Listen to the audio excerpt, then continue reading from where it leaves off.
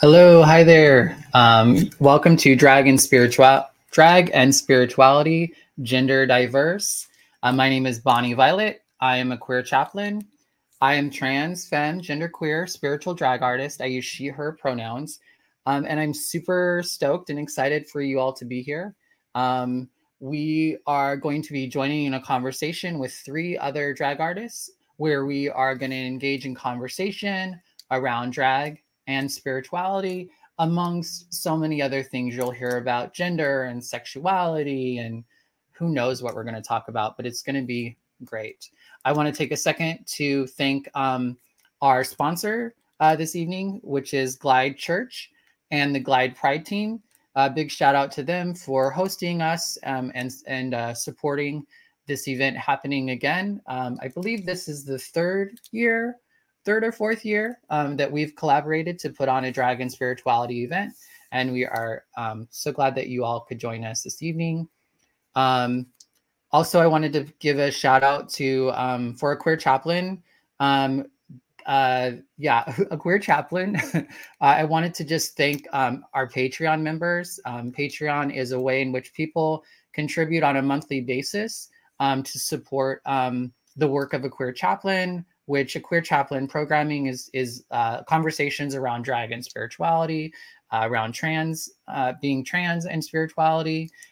We also are putting on a spiritual drag conference later this year in October that's going to take place in Chicago.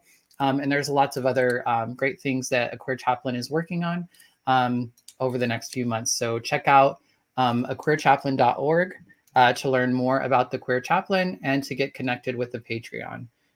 In the bottom in the ticker, you can also see a thank you to everyone. I'm not going to go ahead and thank everyone out loud at the moment, just because we have a robust conversation to have, and I have 3 artists that are chomping at the bit to get in here.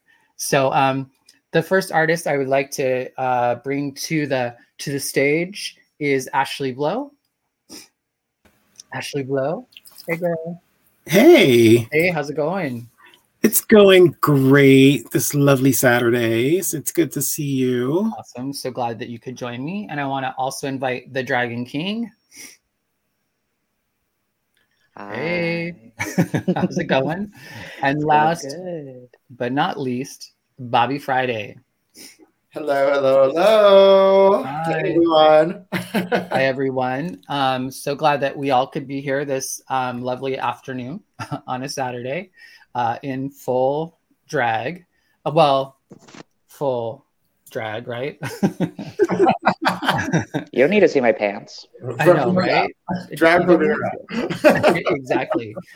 One thing I didn't mention is that for audience members, we would love for you to engage in this conversation as well. So feel free, whether you're watching us on YouTube or Facebook or Twitch, to just put in the comments any questions or comments that you might have, and we will engage with them as much as possible. Also, you will notice the social media accounts and Venmo accounts and PayPal accounts of all the drag artists. So please do engage with those as much as possible. You can find them on the screen throughout the event, as well as you can see them in the description of the video. So I think that's enough of the logistics.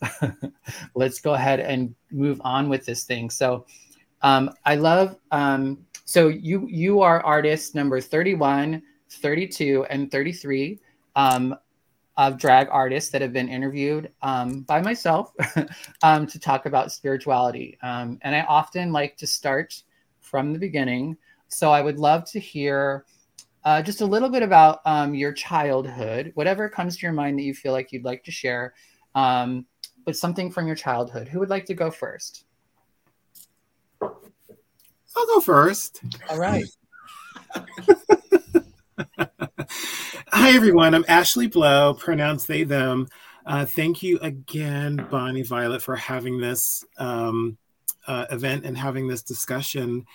My childhood, it wasn't the greatest, but there was definitely some bright spots that led me to being the performer that I am today.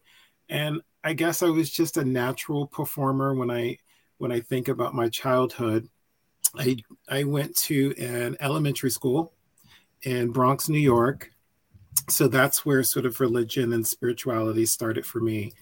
And one of the things I always wanted to do was, sing in the choir or play music or be in a play. So I was always very animated and wanting attention on me and wanting people to look at me and not wanting to not be seen. One of the dumbest things I did as a kid to get attention is I wanted everybody to think I had braces.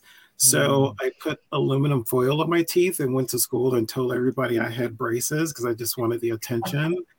And I know the teachers must have looked at me like, what is wrong with this kid? But I used to dress up like Michael Jackson and try to create hair out of yarn and like a what do you call it, like a headband. So I would like staple yarn to it and make it hair and do this sort of thing. So fun. Another thing I did, again, this is in the Bronx in the projects, is I would sing Annie, the sun will come out tomorrow, out the window. And I don't know if you're familiar with the Bronx and familiar with like the housing projects, but we all have like these gates on our windows. So I'm just holding on to the gate singing, the sun will come out tomorrow. I don't know why I did that, but anyway. You were... but yeah, my childhood was filled with a lot of performing and joining choral groups and performing arts groups. And when I got older, I joined the chorus. I started doing drag, and here I am today. Yeah, sounds like you were destined to be a drag artist one day. I've never heard anyone talk about braces like that.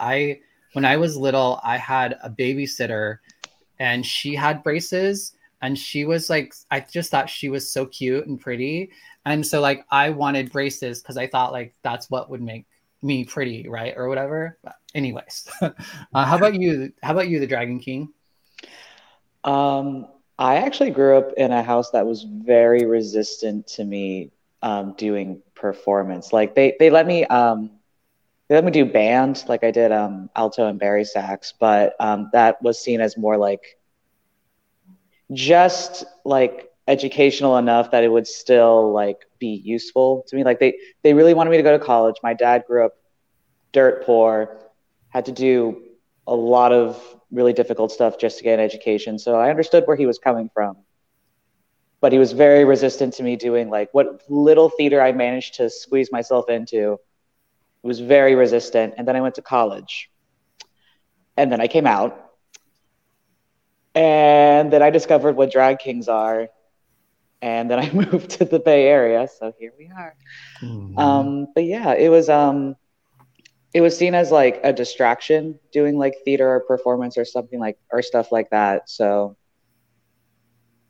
yeah, not all that much in terms of spirituality. My father was raised Jewish, but then was, I don't want to say forced to become Catholic, but when his father left my grandmother, he was like, my grandmother decided, okay, we're going to be Catholic now, because he was Jewish. And so he grew up Catholic, sent me to Catholic school. My mother's Lutheran.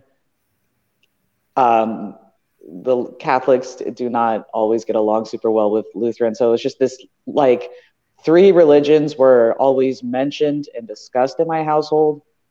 And the, like, pros and cons and, like, different opinions were always there. So I did at least learn to, like, think critically about everything, but it was also sometimes confusing because it's like,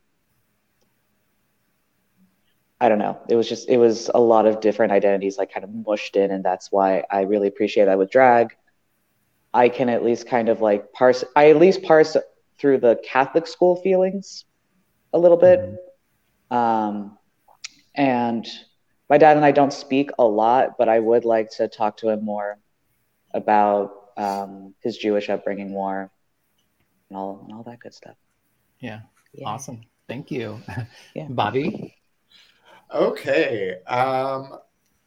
So I'm like sitting here like listening to everything that everybody said, and so far I feel like there's just so much that I relate to, right? I think as like queer people and then like queer artists, we all sort of have these really like similar sort of like stories, or at least underlying parts of our story, right? But for me, growing up as a kid, I think I always loved performing. I always loved being center of attention. I mean, as long as I can remember. And the thing is that I was born in 1983, which just so happens to be the year that Madonna released her first full studio album. And I have been obsessed with Madonna literally like my entire life. Like there's like every pivotal moment in my life, there's a Madonna album and a Madonna song that like I can think of, and I think exactly of that time and what was happening. But it started with me like I used to watch the Like a Virgin tour video on repeat every single day and just like stuff sheets in the back of my shorts so that I could have a train and perform like a virgin on the coffee table.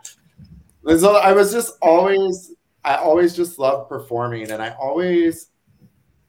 think as a boy, right, like growing up, and especially like in the 80s, I feel like things aren't so much like they are now. And we were, I think and then of course I'm, my dad is Latin and Mexican. And so then there's also that sort of like an expectation of sort of like you're a boy and you're supposed to act a certain way.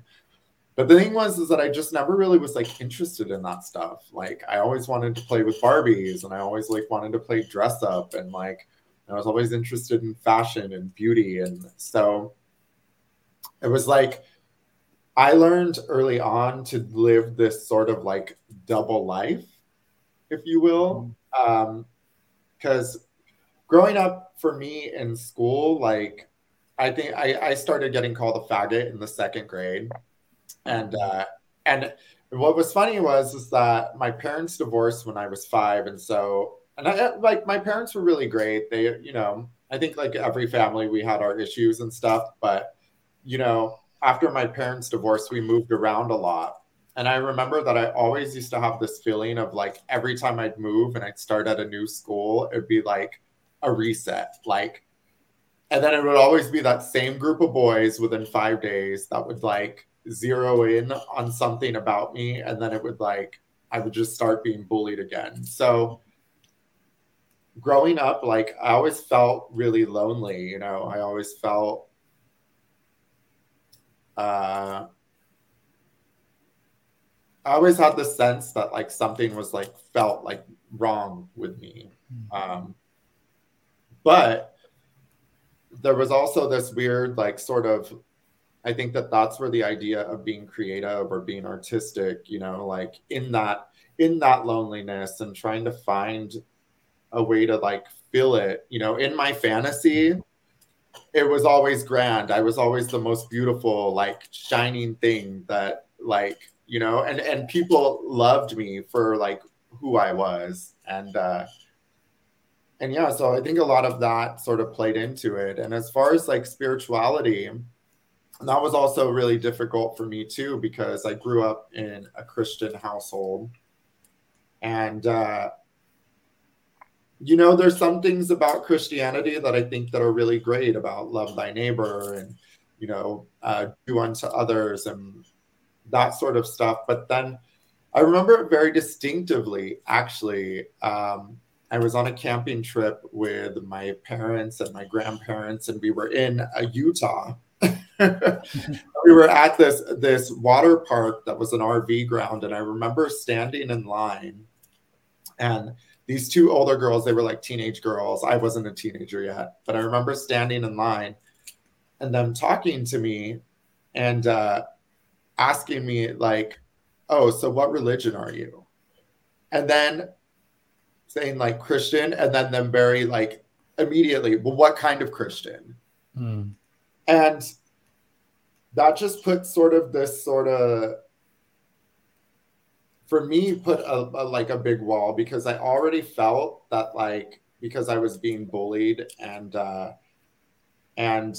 I was already this sort of like outcast. I already felt like, okay, well, if there's this place, this is my religion, this is supposed to be my safe space, my spirituality. And I'm already then being asked, well, what kind of Christian are you? That just made me feel like even more disconnected from things. And honestly, it wasn't, and I went through like this whole thing of like, coming out and finding my tribe, and my tribe just so happened to be the Bay Area rave scene. Which, it was a great time. I was young, we were having fun, but that meant that I was also experimenting with a lot of substances, and then eventually that took over, and then I found myself in full-blown drug addiction. And I really haven't had, it was going to rehab and getting sober and sort of being forced to like trust in something outside of myself, because clearly my way of thinking and my approach to life was no longer working for me. So I had to just sort of put faith in other people, and that's sort of where I reconnected with the idea of spirituality. And and the truth is that I don't really know what that is. I don't feel like it's so much of a religious thing, because I feel like religion can be a little bit dicey sometimes, right? Because I feel like there's this, in most religions, there's a book. You're supposed to like read this book. And then you have all these people picking and choosing what parts of the book that they're going to take and like what works for them. And then pointing the finger at other people. And for me, it's like, I'd rather just pick the parts of the book and then like leave it alone and just go about my life and just not be a dick, right? Like, just don't be an asshole. Like, Right. like just be a good person. Like, and, and for me, the idea of spirituality really just is being connected to things, of people, places, things around me, Yeah. So I feel like I went off on a tangent, which is probably No, it's perfect. No, it's really great. It leads us right into a question that we have from the audience. I think really well. You kind of already answered the question a little bit, so we can pose it to the other two. But the question is from Amy. Amy says, how do you connect to your faith during dark times? Do you use faith to help you through pain, physical or mental? And Mark, if you could put it up on the screen, that'd be great. Or I'm sorry, LB. we have some lovely tech folks. Mark and LB are helping us out, so you all can see the question again up here. But would either of you like to answer that question? I know Sure. we're going right into the faith conversation. That's a good question. Yes, very good question. I'll start. I think for a long time I had a very tough relationship with religion and spirituality because of the way I was brought up. I was brought up in a Pentecostal household, so everything was fire and brimstone, and you're going to hell and you're a terrible person.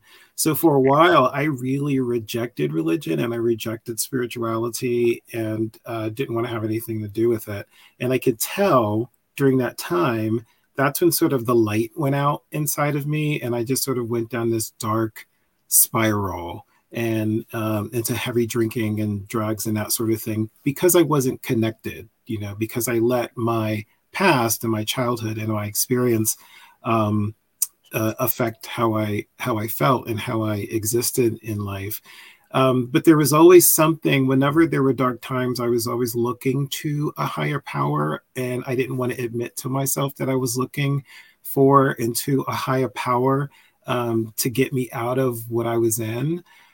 So a lot of times music for me is a way to get through the dark times. And it's spiritual music, and it's music that's kind of controversial, especially in the LGBTQ community, because it's Christian music. I appreciate Christian music and Christianity for the message that it's trying to send, but it might not be sending correctly.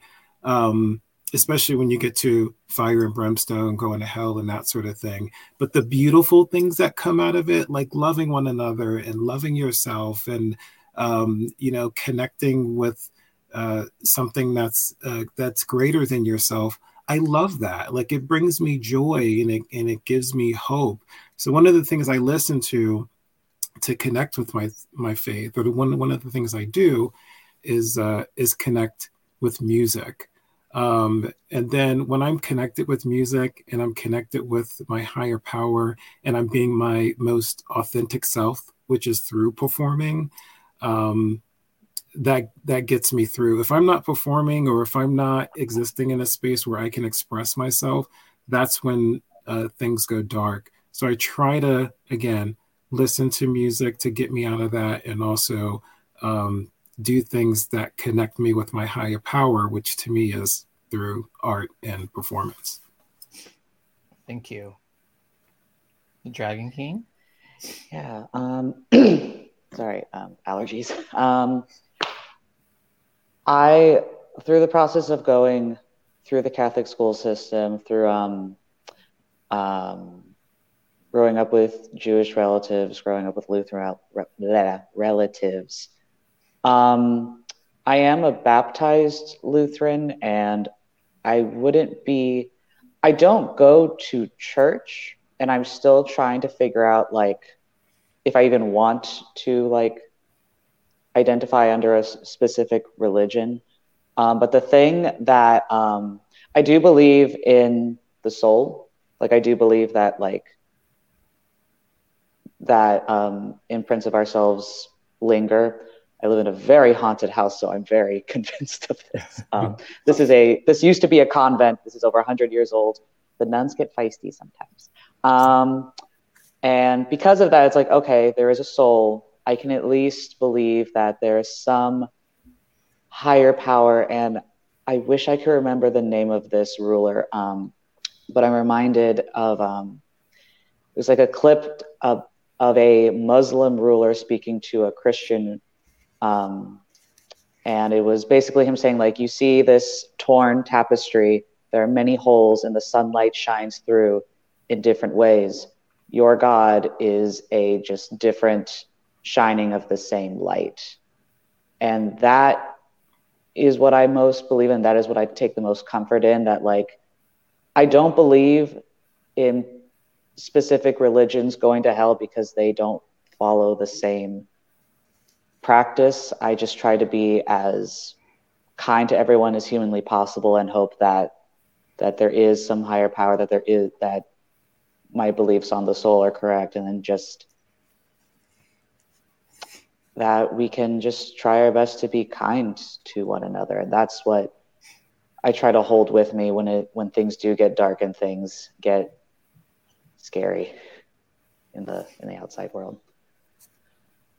Yeah. I think for myself, I think that that's one of the things that I've always found so frustrating about religion in general, especially as someone who grew up being, like, bullied for being different. You're just like, it's just that idea of, like, oh, my religion's the only right religion, and if you're not, like, falling in line with that, and you're not doing what my religion tells you to do, then you're going to hell. Like, first of all, like, that just, like, when you look at, like, the underlying messages of a lot of different religions, and a lot of them are very similar, so it's sort of like, okay, well, if there's all these underlying messages that are very similar, well, who's to say is the right one versus the wrong one? I think it's just, like, I think if there's this, like, underlying message of, like, be a good person and try and, like, ultimately you're responsible for your own life, the good and the bad. And so, like, it's all about how you approach that, or what side, if you choose to live in a negative way and put negativity out into the world, then most likely that's what's going to come back to you, or, vice versa. And so this, honestly, for me, sometimes I get, like, I don't know if I necessarily believe in this whole idea of, like, heaven or hell, and that, like, however we choose to live here is like determines where we're going to go in that next part. Like the reality is that like, I don't know. Like, and I think that most people don't know. But what I do know is that in certain parts of my life, it definitely felt like I was living in hell. Right. Like, and so if I change the way that I go through my life, if I change what I'm putting out into the world, if I change my perspective on things, if I work on changing myself, then all of a sudden I can find I've like what I found is especially like through performance and that sort of stuff, that like sometimes I can access that like heaven on earth. Sometimes I'm in that place where things feel really, really good and it's like bliss. And so for me, I just like focus on trying to be present in the moment rather than thinking about what's going to happen when I'm dead, because I'm not there. I don't know. Yeah. I agree. If I can add to that, both with what the Dragon King said and Bobby Friday make very good points. Someone asked a question about, do you subscribe to a specific religion? I absolutely don't. And I think for me, and in my opinion, I'm sort of group averse anyway, because I think what happens is we have all these different religions around the world. Everyone thinks they're right. And what happens in that is if you don't follow that particular religion, then all those different groups start fighting each other because you're not doing what they think you're supposed to be doing. I think not following religion and being a free people as we are, we're free to exist, we're free to practice religion, and we're free not to practice religion. For me, it's very freeing not to practice a religion, but to find my own path to connect to my higher power as I see that higher power. And through that, it's living, it's performing, it's connecting with people, it's connecting with our environment. It's trying to just be a good person without telling other people, well, if you don't do it my way, then you're doing it wrong. Yeah. Robert in the comments says, take what works and screw the rest, which is a lot of what we heard. There was also a comment from Angel, aka Linda Summers, who said, through prayer and meditation, who answered the question that you all were posed, through prayer and meditation, but knowing that sometimes I might not get the answers that I want, but understanding that the effort that goes into prayer and meditation is tapping into that power that's pure love and forgiving.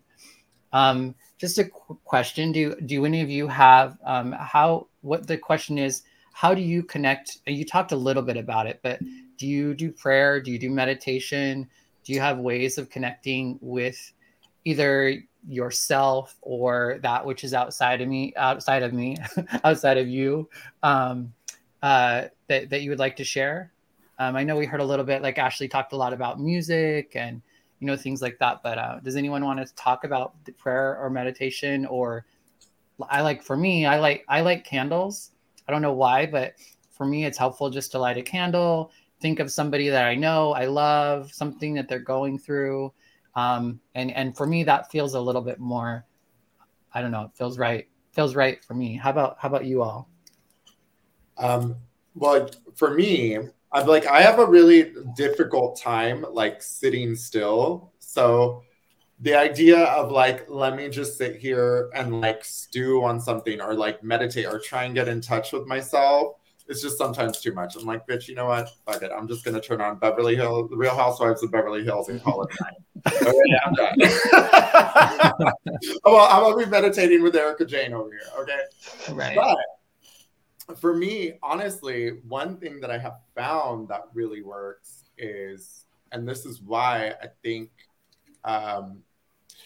sometimes my sisters and like other performers in the community will read me because I like to take my time when I get ready, when I'm like painting and I'm doing all of this, because for me, it's one of the few times where I feel like quiet enough to just sort of like get in touch with like what I'm feeling, like, or or I just find myself in this place where I'm really present in like what it is that I'm doing, and my mind isn't like going 15,000 different directions at once, or I'm not like thinking about like, oh, I need to be this place, and that place. Is that every time? No, but more times than not, when I'm putting myself into drag, there is a form of meditation and a form of like plugging in. And it's weird because I think of plugging in. Plugging in for me happens when I unplug this, right? Like when I unplug my brain, like from that endless cycle of like just thoughts and like things that I'm constantly thinking about. When I unplug that and just get into like the moment and what I'm doing, that's when I feel like that there's this like sort of meditation happening. And that's all of a sudden when things will become clear for me, or maybe things that I was feeling a certain way about, all of a sudden that's resolved, or I know the next right thing to do, or, you know, things like that. So traditional meditation doesn't work for me, but painting my face does. Yeah. I can relate to that completely. I have a similar experience when I'm, you know, getting in the face and stuff. I mean, to me, creating is like such a spiritual thing, you know, giving life to something, you know, like what's more godly or divine or sacred than that. And so I think, you know, putting on a face, putting on the stones, whatever, like all of that to me is bringing life to, you know, to an expression or that sort of thing. So I totally relate to what you just shared, Bobby. How about Dragon King or Ashley Blow? I can go. I have too much anxiety and I am too neurodivergent to do meditation. I'll get too distracted in my own head. So what I do is I will. The reason I love living in San Francisco so much is because I can go on these long ass walks. Like I've gone walking for almost 7 hours in like the darkest times in my life, and I'll have a playlist, and sometimes it'll have words and sometimes it won't. And the times when it doesn't, it's at least like enough that I can tune out the rest of the world, but like see everything around me and like have that time to like think out my life and figure out what I need. And I do find painting meditative, but honestly, the times when I get like a lot more introspective or in the zone is when I'm working on accessories or sewing or something like that. I don't know. There's just something about like doing the teeny tiniest little details and using gallons of hot glue for the particular stuff that I work on. That's just really soothing and really able to just kind of recenter myself and kind of like realign where I am in the universe. And it's some of the few times I feel like I can just have that time to myself, because I'm between doing drag, working at multiple venues, working security and door at multiple venues, running 2 event spaces. There's a lot of talking and there's a lot of chatter, and it's sometimes very hard not to just like give all that I have to everyone else and not take that time to like recenter inside of myself. So I find like the music, the walking, the tuning out a good way to kind of realign myself. Awesome. Yeah, I see a lot of similarities between religious and non-religious folks, and it comes down to a practice and what brings you joy. And for a lot of religious folks, it's the Sunday church. It's seeing their friends at church and going through the traditions and that sort of thing. And then for a lot of non-religious folks, speaking for myself in particular, I loved going to my Gay Men's Chorus rehearsals every Monday. That was such a spiritual experience for me. When we would sing together, we're fumbling through the music, and then when it finally connects and we're all connected to this piece of music, there's so much joy that comes out of that, and it's such a spiritual moment. So that's a connection for me. Also, agree with Bobby and the Dragon King. You know, there's a connection with oneself when you're painting and you're living in your art space, and then performing. You know, that's the ultimate connection for me. If I'm performing a song, sometimes I just get lost in the music or get lost in the song, because I try to do songs that mean something to me, and that's such a spiritual thing. And you're looking out at the audience and you're connecting with the audience and you're feeling that energy and you're just there with everybody. That is church for me. I love it. Indeed. And might I add that Ashlé is an incredible performer. Yeah. If you have not seen them perform. Oh, thank you. Yeah. And you all speak really beautifully to, like, in the beginning of like doing drag and spirituality, before I ever even did drag, I was interviewing drag artists because I saw them as our spiritual leaders.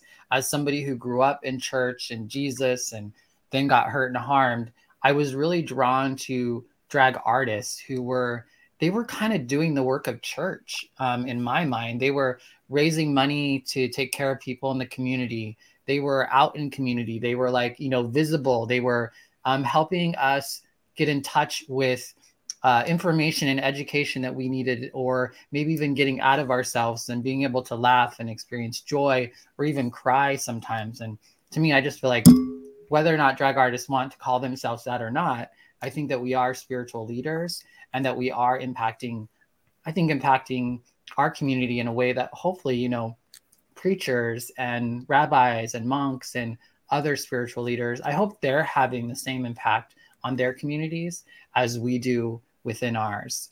I want to go ahead and take a quick, quick break. And then we'll come back to talk a little bit more about drag.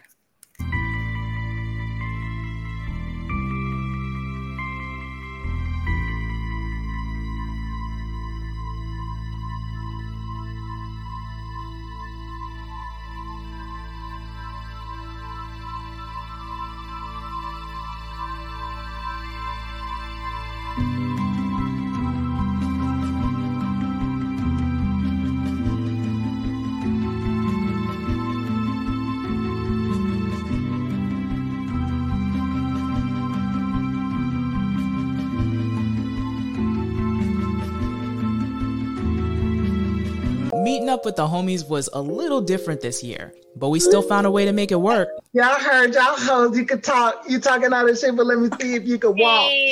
There's so much media being made by our community that it can be a little overwhelming to find something new to get into. But what if there was a place where you can find curated podcasts, music, and other media by BIPOC and QTPOC creators?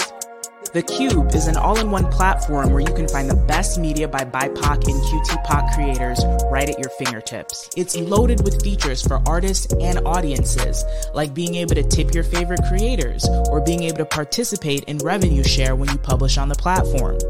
We've come a long way in developing this app, and we need your help to get us past the finish line. If you want quality, curated content and a community just for us, support The Cube.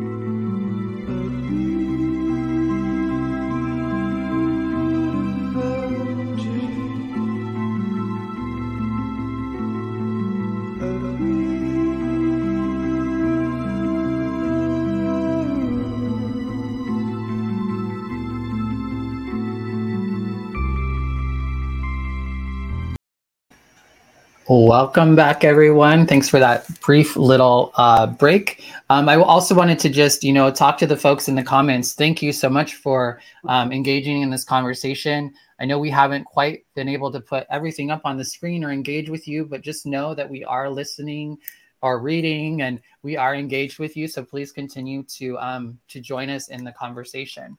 I wanted to get a sense from you all, if you could talk about like I know, like, my first favorite drag artist was Ivana Bump.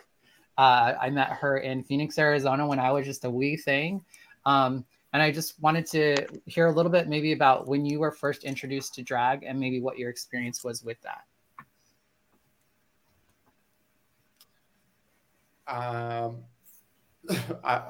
So right, my first experience with drag, I mean, honestly, I remember being young and watching the Sally Jesse Raphael show, and this was like in the early 90s. It was the reign of the club kid, and I just remember like, you know, these club kids, people like Amanda Lepore and people like that, like coming on to the show and just thinking, like seeing them and thinking like, that is what I want to be, like that sort of expression of beauty and outrageousness, and just like sort of, I think what I really appreciated was the idea that it was so in your face and so unapologetic and so just beautiful in its own way. And then of course Tu Wong Fu came out, and I did make my parents drag me. I dragged my parents to the movie theater, like, I don't even know, 8 times to see it. And I mean, I was just obsessed. So those are my first influences. But as far as like first like person that I actually met, of course I remember going to T-Shack back when Heclina was still doing that at the Stud. But the first person that I ever met that had an influence on me was this fabulous queen, and her name was Nikki Starr. And I met her at the Marlena's, which was a bar in Hayes Valley. It was around forever. It's not there anymore, but it was a fabulous bar, and it's where a lot of like members of the Imperial Court and stuff hung out and were at all the time. But Nikki was just... she was very kind to me, and I just remember she had a very larger than life personality that I really enjoyed. So, yeah. Awesome. Ashley or the Dragon King? I can go. I didn't know that drag kings existed until about college. I did know that queens existed. I actually remember when I was growing up, one of my still close friends from high school was in love with Peaches Christ. And I'm so sad I didn't get to see her perform live when I was in high school. But I knew she was in the Rocky Horror community, which I was already obsessed with Rocky Horror. I knew she did like horror type drag. And there was just something about that I knew that there were, that drag queens were a thing, and that they would do accentuated femininity, but seeing like this person with like chopped off titties, it just scratched an itch in my brain. And God, if young me knew that I now do terror vaults with Peaches Christ, like I think I would not have believed that. So she has been a huge influence in my life, and she's the just warmest, best employer I've ever had. I'm gonna be real, like has always been accommodating to my disabilities. Very lovely. In terms of the first drag king, I binged watched videos of Spiky Van Dyke and a few others, but the first drag king that I actually met in real life is my drag father, Vera. I went to a Rebel Kings of Oakland show, and there was just this happy ball of energy bouncing around, being like, "Hello, baby angels. Wow, wow, wow." I'm gazing. Such positivity. Ended up being my trainer for the National LGBT Hotline, and that's how we really like bonded, because they were the one who taught me how to be a peer counselor for LGBT people all across the country. And like, that's how we bonded. That's how we started talking more. And I am blessed to be their 13th child. Oh, wow. Yeah. Vera's fruitful. Extremely so. And I've just so like, between the like spoopy influences from Peaches, the just positivity and like instilled family goals to give back to the community, be a positive influence, and like help as many people as possible. And just all the influences from my very extensive drag family has been like just this beautiful thing that I greatly cherish. Yes, Vera is amazing. Yes. Love Vera. Yes, yes. Ashlé? Yeah, coming out in the 90s in New York, downtown West Village, my very best friend and I were walking through the village, being our young, immature selves, 16, 17 years old, seeing drag queens, and just sort of like giggling and being silly because we didn't understand it all. It was our first time to the village.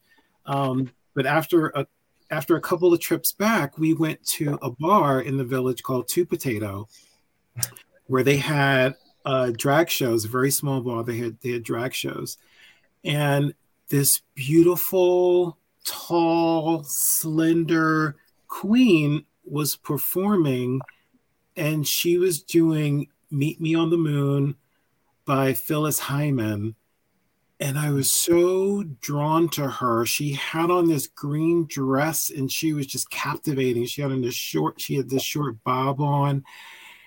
And I knew there was something different about her, but I couldn't figure out what it was. And obviously I learned years later she was a trans performer. So she was a Black trans performer. And as a kid, I just didn't get it, but I was so connected with her in that moment. And I didn't have the words to describe how I was feeling, except now I can just say, to me, that was a spiritual experience. And there was something that connected me with her, that I was connected with, that years later, now I understand why. As a Black non-binary performer, I totally get it, but I would never forget that moment. It was so beautiful. And I think it sort of led me on the path that I am on today. Mm-hmm.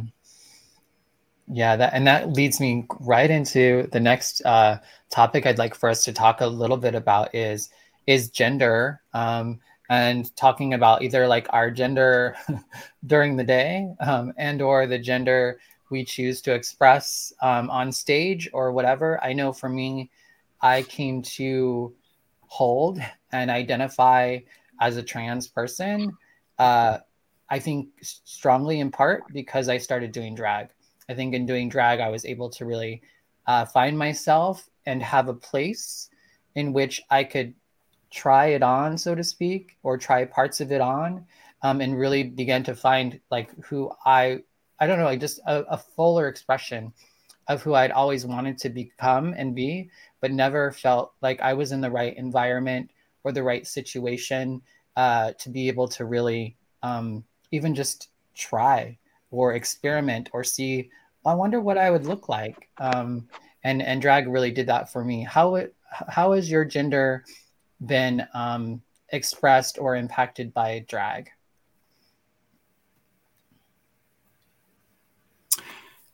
I'll just go. Okay. It's a long story, but I'm just going to keep it real short. Again, growing up in the 90s and in the Bronx, being a boy and being perceived as a certain type of boy has currency in the gay community. And that was taught to me at a very young age. And that just stuck with me for a very long time. So any feelings of femininity were just suppressed and hidden, because once the boys saw that, then that was a turn off. You weren't getting any D that night if they saw all that. So you just kept all that inside. And years later, I suppressed so much. I started going through depression and started trying to figure out like what is going on with me. At the same time, I was part of the chorus and I was doing a lot of drag and I was performing, and I was when I was in drag, I just felt, I was like, this just feels like me. And it's not just like being on stage and performing. It's like I see myself when I am, in hair and makeup. Like I see the person that I feel like I am on the inside. And that came out more and more the more I started to do drag. And I was able to connect with myself and my true self and my authentic self through performing and through doing drag. So about 5 years ago, I came out as trans and was living as a trans woman, and it was very public and all that stuff. And then something there was something else that was missing, because I felt like I was suppressing another part of myself. It's like I went from this end all the way to this end, and then I realized I don't have to be either. And that's when I recognized my non-binary identity, and I can embrace all of myself and all of my identities into one, and I don't have to be one or the other. And being non-binary has brought so much freedom to me. There's no pressure to be anything. I can exist as I want to exist. One day you're going to see me looking this way. Next day you're going to see me looking this way. It is what it is. And if you can't deal with it, I don't know what to tell you. Yes.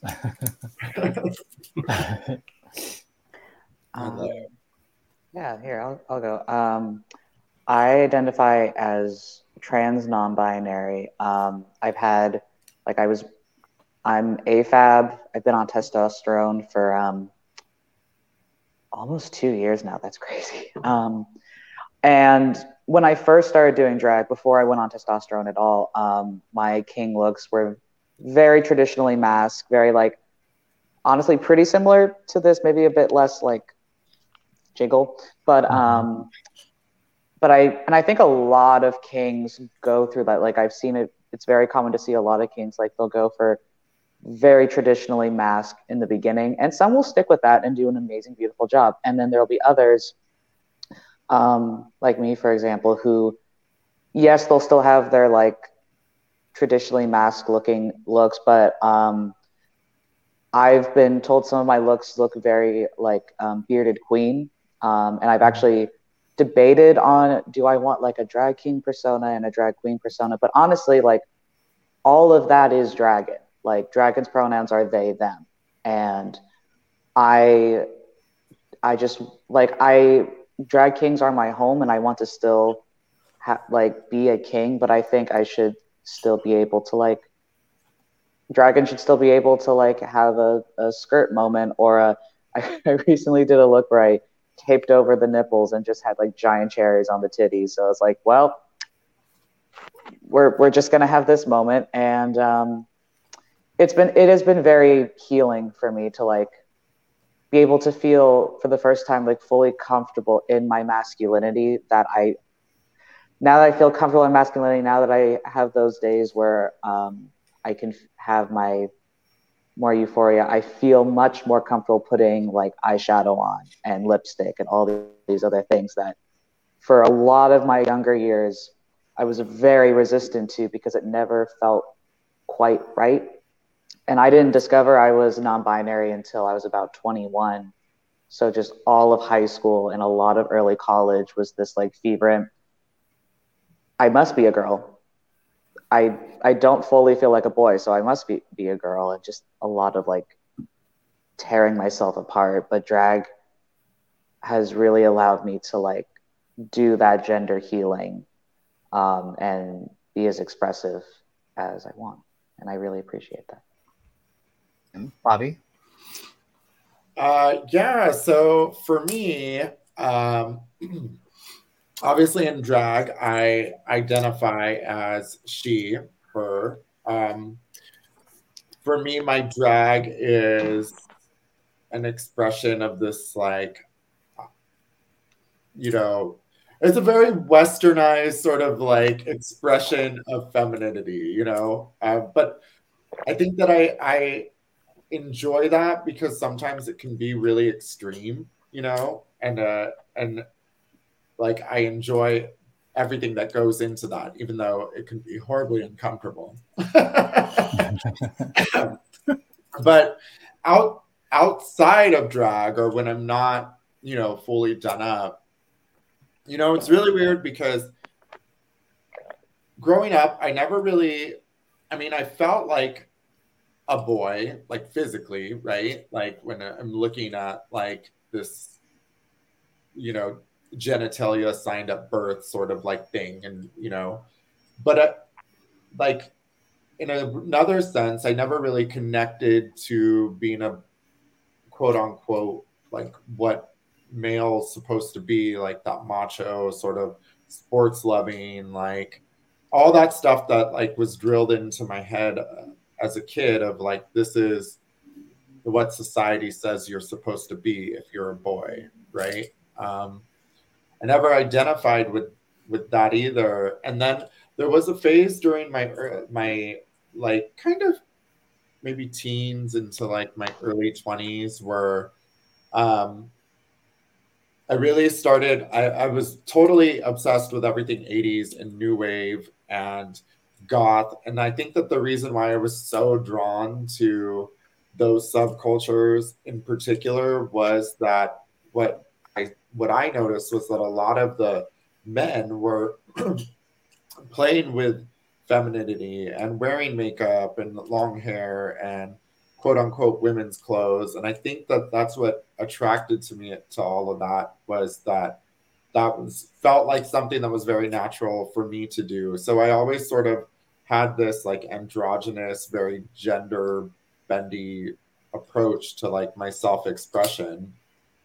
And the thing was is that there wasn't, the term non-binary really wasn't around yet, or at least I hadn't heard it, and especially not in terms of how we hear it now. Like, and so the first time that I ever really had like some had an idea of what to call maybe what I was that I was talking to someone and they like brought up the whole idea of being two-spirited, which is like Native American sort of beliefs, and they believe in two-spirit people. And that sort of like clicked for me. But very much like Ashley was talking about earlier, I found myself in a particular community of gay men, and it was very much femininity was sort of frowned upon if you wanted to get the D.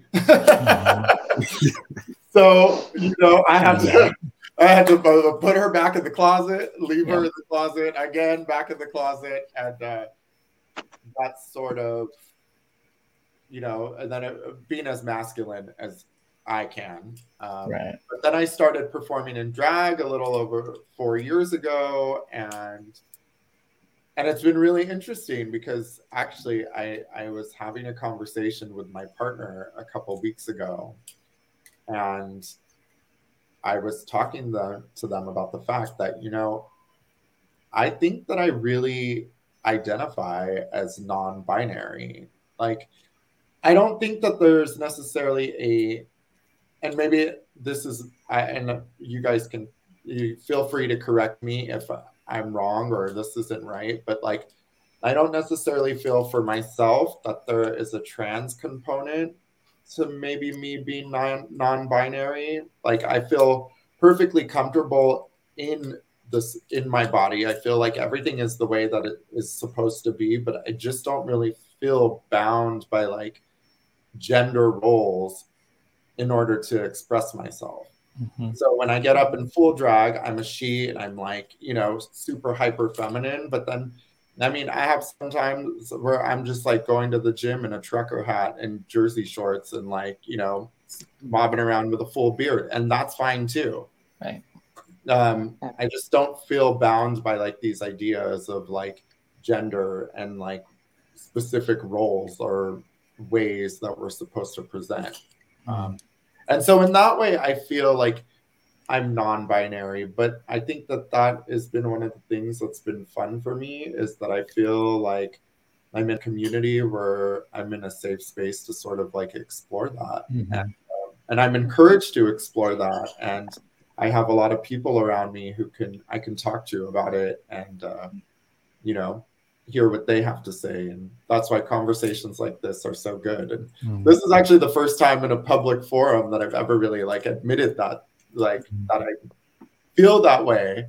But so thank you. Like, and I look forward to just figuring it out, and or not figuring it out. I think that's the beauty of it, is that, like, you know, Ashley and Dragon were saying, like, I don't necessarily have to. I can just be happy and exist, and whatever that looks like. Yes. Thank you all so much for answering that question around gender. And it brings up a great question from the comments. Cameron asks, what advice or encouraging words would you give a young individual trying to understand the gift of being gender fluid and working hard to ensure their faith internally supports the feeling? I know for me, my transness is a direct result of my spirituality, but maybe some of you all could share some of your experience, Ashley or Dragon. Yeah, I'll go. It's you know, I won't lie, it's hard because there's a lot of stress and confusion when you're trying to figure yourself out, especially because our society just wants you to, you know, pick a side and stick to it. And it's not as simple as that for me. I think exploring gender is the most spiritual thing you can do for yourself, because at the end of it all, you figure it out and you really know yourself. And maybe you'll make a mistake over here, or maybe you'll go too far. And to be blunt, when I had top surgery, I was like, "Oop, nope, that's not what I really wanted to do." And I had to admit to myself, I was like, "That's not really exactly where I wanted to go." But I would say, take your time, really connect with yourself, try to figure it out. You might not get it right the first time. Talk to someone professionally if you can, along with a doctor. But I think going on the journey is definitely worth it. And at the end, you might realize, I didn't need any of that. Or you might realize and connect with who you truly are. Yeah. Thanks, Ashley. Yeah, and for like I mentioned earlier, I volunteer for the National LGBT Hotline, and I get a lot of calls. I can't discuss any of the details of the calls because confidentiality, but like, it's a lot of young trans people, and we have chat rooms where they can like talk to other young trans people. We have a glossary where you can go over like every single definition, and the main thing I try to tell them is like, it's okay to not have everything figured out right now, and to be as kind to yourself as humanly possible. Like trigger warning, like self-harm. When I was figuring out I was non-binary, but I was like, well, and I didn't fully understand that, like, for me personally, I'm somewhere between like no gender and very masculine. But the people I had like dated before, which unfortunately were a lot of straight men, I felt like no one would ever love me again. So I did attempt to end it when I was about 23, and I didn't have these resources. I didn't know it was fully going on with me. So I would just finding your local community, whether that be your national LGBT center, whether it be a hotline, whether it be anything at all, just the real soul killer is feeling alone, and making sure that during your journey, you're not completely isolated, I think, is a very important step. And that's why like current events make me like very worried about trans youth, because like I just don't want them to feel alone or isolated, because that's the hardest thing, is like you're trying to figure out yourself, but you feel unsupported. So I would just recommend like finding that community, whether it be online, in person, what have you. Like that's just really vital to like your spiritual health, I think. Yeah. Very well said. Thank you so much for sharing that, both of you. So we are rounding up to about the last 10 minutes or so of our time here. And so I wanted to give everyone an opportunity to speak to something that maybe you had anticipated you would talk about before today that we haven't got to, or maybe something that's come up for you that you would like to share or maybe reiterate after having this conversation today. Does anything come to mind for anyone? Well, I just want to thank everybody who's here for, being so open and vulnerable. And I feel like definitely Dragon and Ashley and Bonnie, there's so much that I feel like connected to you all now, because in the sense that I relate to so many different things that you said, and like I said, our experiences are very similar. But I think for me, sort of piggybacking off of what a Dragon just said and reading some of the things that are in the chat, this is why things like Pride Month are so important. And it goes back to like what we do as entertainers, drag artists, as performers, as volunteers in our community. Like I'm the reigning Grand Duchess of San Francisco. The reason why I do those things and the reason why I'm visible is so that other people who feel alone can see me and see that like I exist and that I'm here, and that if I'm here and I'm existing, then that means that they can too. And that's what, like, to me is like, I always feel like Pride is so important, and it's so important, especially for like the young kids, the youth, because I remember growing up, I felt so alone. I felt so isolated. Then that was because there wasn't, I didn't see anybody who was like me, And so I just, my thing for Pride Month this month is just like inspiring everybody to live louder, live prouder, and be bolder and shine brighter, every day, so that people know that we're here, we exist, and they can too. Yes, very well said. Very well said. Ashley or Dragon? I can go. I was just gonna just based on the last thing I talked about, just wanted to quickly plug the National LGBT Hotline. There's a website, it has the phone number, www.lgbthotline.org. There's no age limit. You do not have to be in full blown like crisis mode to call. Like if you're just confused, you have questions, if you're like feeling isolated, especially for the youth, like please call. And if you want to volunteer, we need volunteers, always and forever. And also the Trans Clinic, it's a website. It's the first fully online trans health group. It's trans owned. They can give you online consultations, help you get your medication. I'm doing a show with them next Tuesday for their Trans Tuesdays, and yeah, they're a really lovely group. I just wanted to mention those. Thanks so much. And everyone, everyone's contact information, their socials are in the descriptions, or you're seeing them post in the comments. So feel free to reach out directly to any of the artists and they can get you connected. Ashley? Just the one thing I learned through this journey of self-exploration is to love yourself.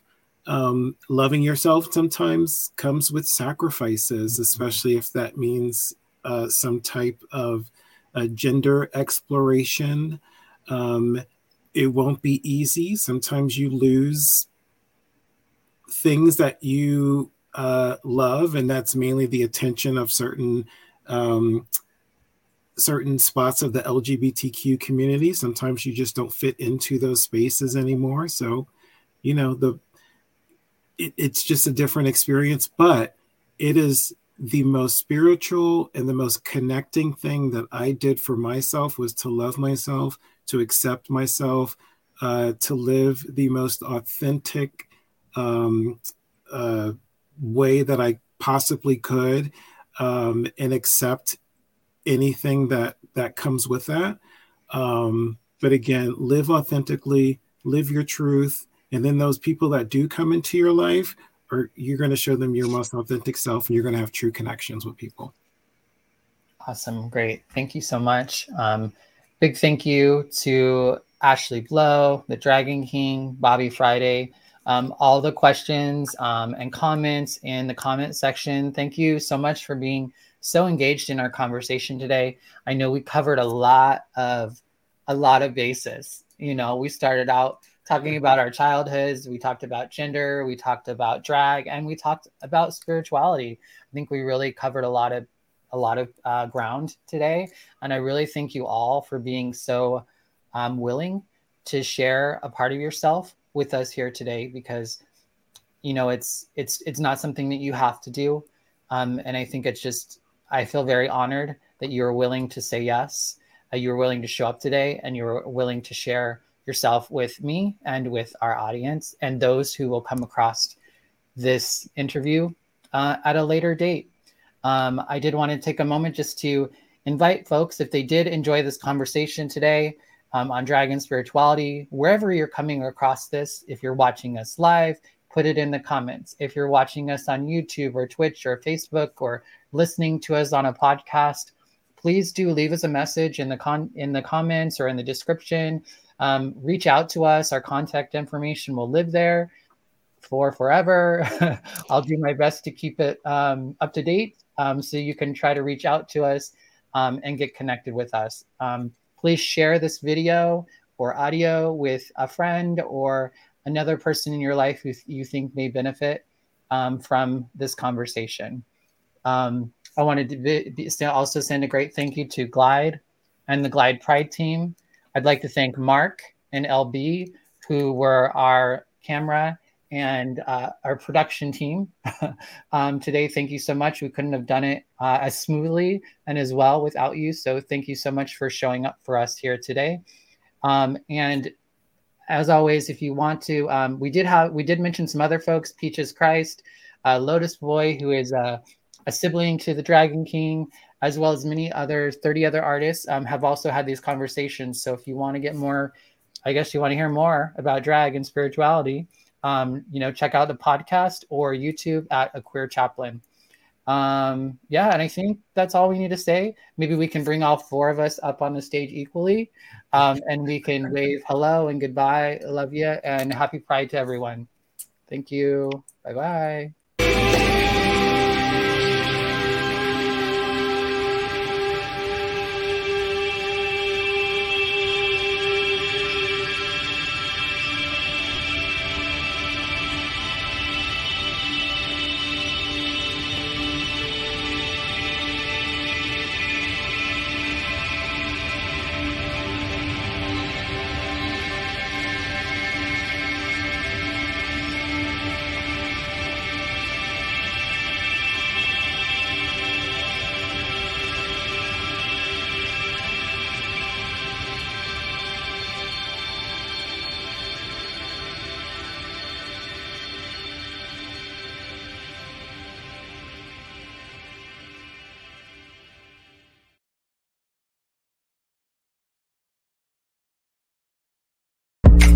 Inside all that greatness and all of your adventures, you're all alone. Hold up, baby, I can't sit beside you.